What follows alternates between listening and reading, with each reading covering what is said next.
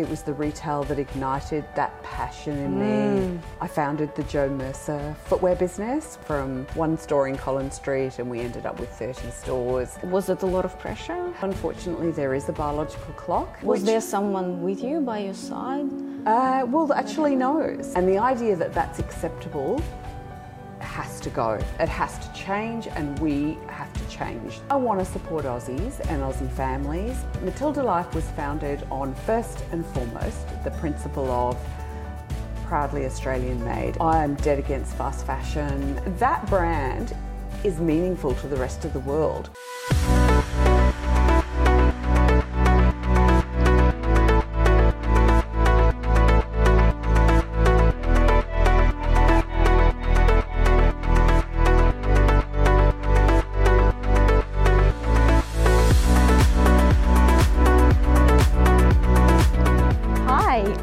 Ready, and welcome to Foreign Influence.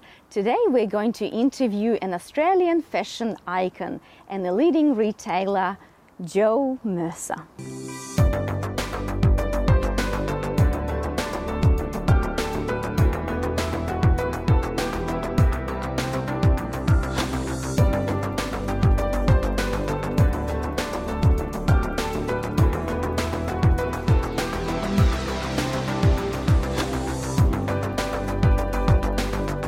Everything's basically designed to be able to be washed, line dried.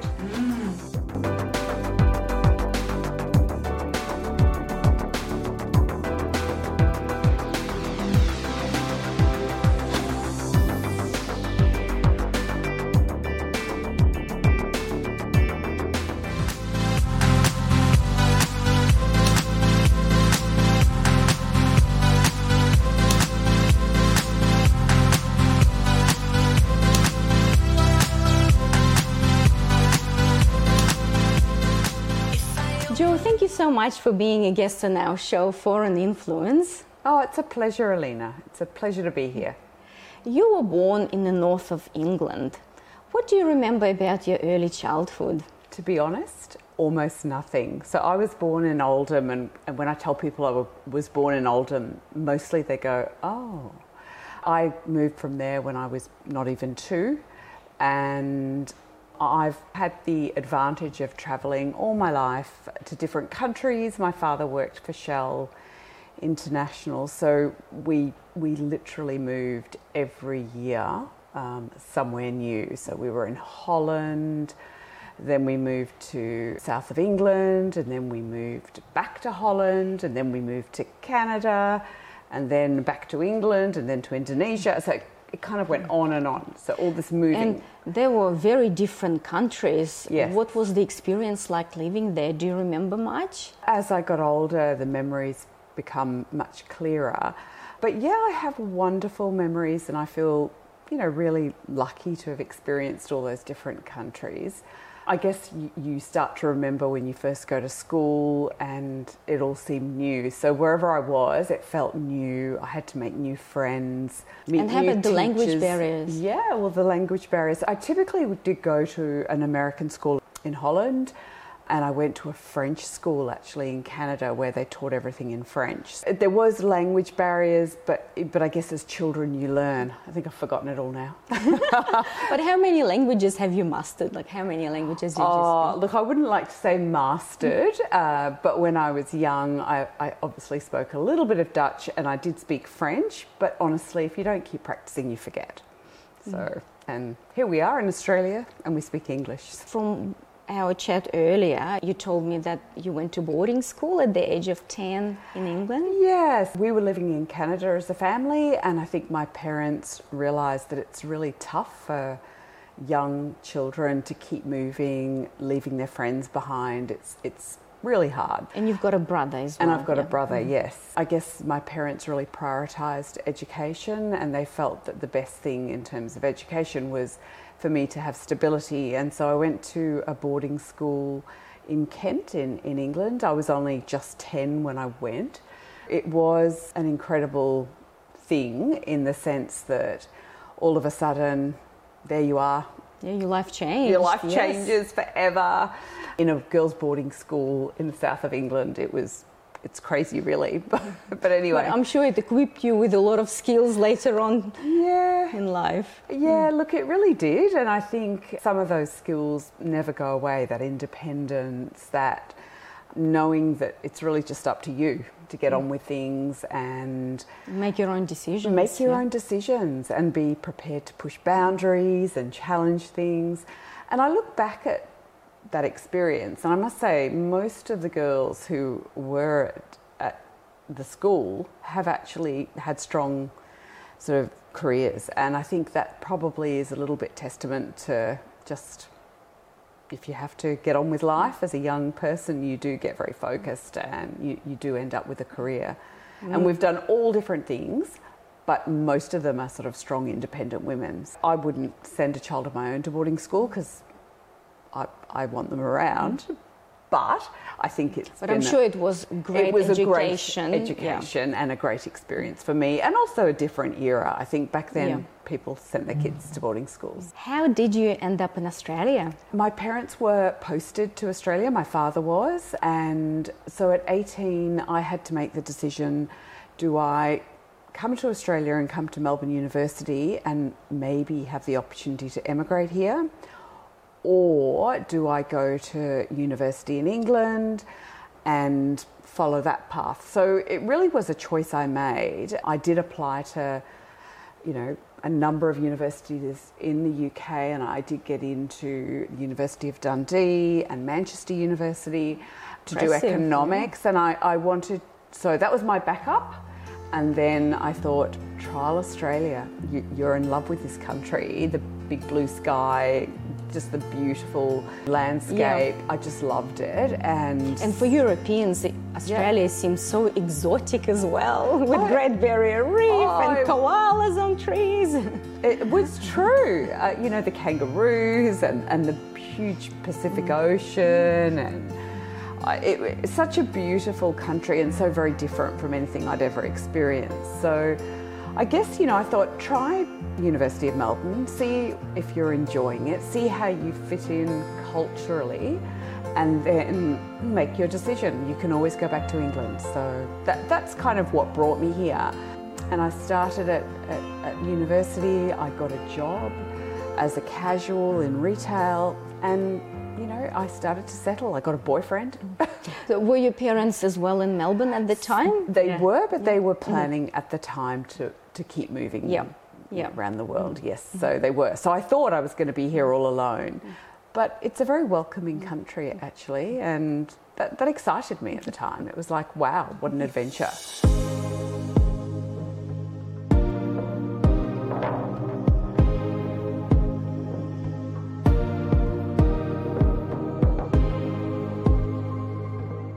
We're back with Foreign Influence, and we're speaking with Jo Mercer.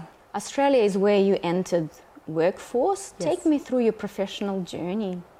Okay, well, I started, not professionally, but I did start as a casual with 3 different jobs. So I had all at the same time whilst I was studying. So I had a job in retail where I was, working at Myer in the Miss Shop department.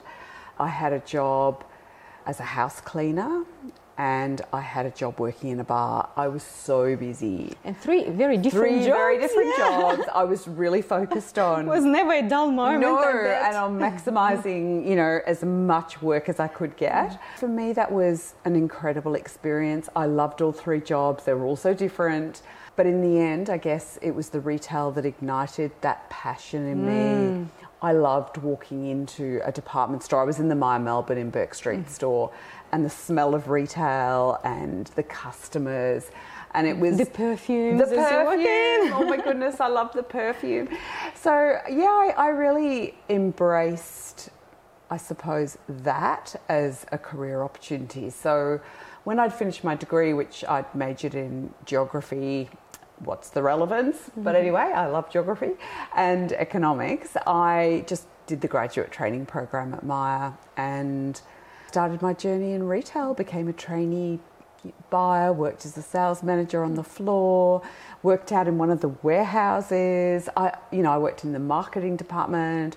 I worked in Wow. HR, employing all the Christmas casuals. I really had a wonderful experience. How many years were you in Maya? Probably close to, like in that early stage, 10 years, Wow. something like that, a long time, right from the age of 18 right Yes. through to becoming, Yes. you know, quite a senior buyer. So Yeah. it was wonderful. Then I had my daughter, and after that I founded the Jo Mercer footwear business, which I did really started that from one store in Collins Street, and we ended up with 30 stores. And that was an incredible learning journey for me, and, you know, a wonderfully satisfying experience. That is amazing achievement Yeah, for someone, for a young woman arriving in Australia by herself, having 3 jobs, looking after herself, and from one store on Collins Street to 30 stores. It's, yeah. Did you feel, was it a lot of pressure?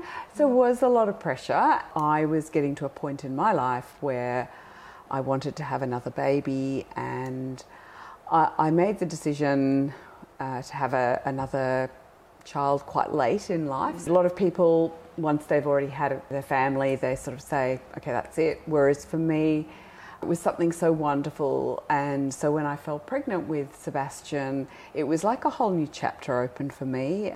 What lessons have you learned in achieving life-work balance as a professional woman? I think one of the most important lessons is, as a woman, if you do want to have a family, just to think about it and maybe prioritise it, just like I think you prioritise your career as a woman. You think that through, you plan, you discuss. And I think you need to have that same approach with children, because, you know, unfortunately there is a biological clock, and I think a lot of amazing, talented young women perhaps just leave it a little bit too late and don't make it a priority. Well, because people want to build a career, want to achieve something, and they are probably scared that if I will leave, then my place opens up and someone else walks in, and then I lose that time of experience. And I think, look, I think that is a risk, but I also think you can absolutely re-pick up your career. And I think today it's better than it's ever been in terms of helping women get back to the workforce, assisting with paid parental leave and all those advantages. But it's because it's such a rewarding part of life. And look, it's not for everyone. Not everyone wants to have children. But if you do want to. But what happened that made you make that decision? So what happened that made you realize that, well, I have to concentrate now more on my family? Look, I was travelling overseas to Europe twice a year. I was travelling in and out of Asia 4 to 6 times a year. I was always travelling on my own, or mostly on my own. It would have been lonely. Yeah, I think it's lonely, and it's a lot of pressure. And I definitely felt that I couldn't do both at the same time. And I had 2 miscarriages, actually. I'm really sorry to hear that. Was there someone with you by your side? Well, actually, no. So it was, you know, it was one of those things where it really puts in perspective the fact that you can pick up your career, but you have a limited time to be able to have a family. How old are your children today? So I've got a 28-year-old and a 13-year-old. What are their interests in life? Yeah, so what are the things that they like doing? Well, my 28-year-old Sam, she's got a wonderful career she works for CU or Asahi, and so she's in alcohol. So I think that's been a booming business. Especially during the last 2 years. Yes. I think so. And especially in Victoria. Oh, absolutely. I think we've all had a few extra drinks. And then my son, he just loves surfing. So he's very sporty, and so I think he wants to be a famous sportsman. But of course, what 13-year-old doesn't? Of course. Of course. Jo, you re-entered retail, and you have a new brand, Matilda Life. What is that about, and what inspired you to do it? Look, Alina, during the second lockdown in Victoria. So it was probably June, July type timing. Last year, 2020. Yeah, so 2020. It gave me a lot of time to reflect. I think we all reflected on a lot over that period. How wonderful family is, the importance of supporting Aussies and people locally. And so it gave me time to sit back and reflect that in this country, manufacturing has all but died. And yet I know Aussies want to buy and support other Australian businesses. They want to keep jobs here and they're passionate about it. I just felt there was an opportunity for a brand, a casual lifestyle brand, proudly made in Australia, where everything is manufactured here, to exist. And I knew that customers really wanted that, and that customers prioritised buying Australian when they could. For me, it was a real sort of realisation that we need to support the local pizza shop, we need to support the local butcher, and we need to support our local manufacturers, because if we don't support those industries, then they will be lost. And other advanced economies all have strong manufacturing as part of the economy. In Australia, it's very small. I think it's less than 6%. These are frightening numbers. They are. I felt that a brand was absolutely being requested by the customer, but who was providing it? And there are some amazing iconic brands in Australia that make in Australia, but they are at designer price points and less affordable.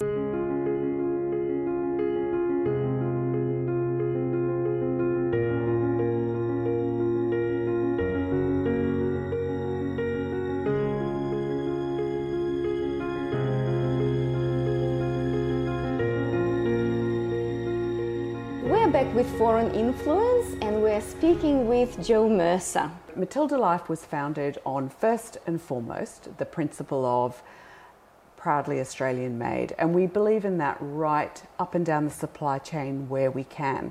As an example, our shipping boxes have been made in Bayswater. Our stationery has been printed in Sydney. Our leather for our shoes comes from a very old tannery called Packers in Queensland.